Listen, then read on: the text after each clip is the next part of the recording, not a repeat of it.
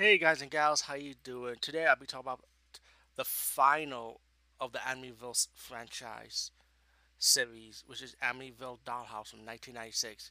Now, anything that follows after that with the Amityville title, throw them all out in the garbage because they're all bullshit. They're all stupid knockoff spinoffs. That's all they are, garbage.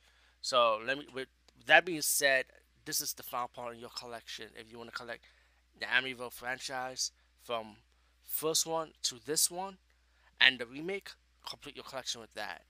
So let's categorize in order: Amityville, Amityville 2: The Possession, Amityville 3D, Amityville: The Evil Escape, Amityville Curse, Amityville It's About Time or 1992, Amityville: The New Generation, and Amityville Dollhouse, which is the one I'm talking about now.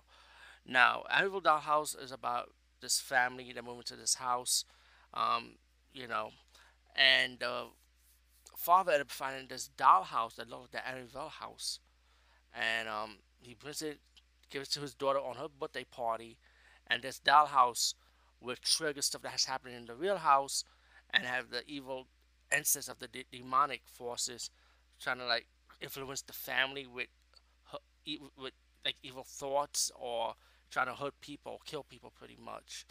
Now the special effects of the dollhouse, I actually enjoyed it. I enjoyed the acting. The acting was really good in this movie.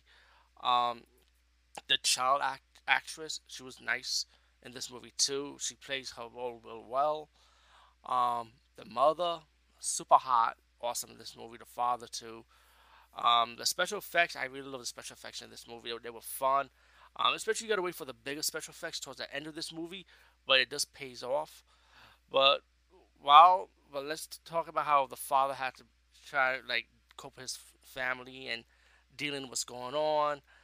His sister knows something is wrong with the dollhouse, so she tries to like find out what's going on. And with a ritual happened by accident, like out of control. So she sent her man to help the family out to stop these demons. All in all, that Amityville Dollhouse, I personally enjoyed the movie. I thought it was good. I wasn't disappointed. I wasn't bored. So I highly recommend this one. Peace out and see you later, guys.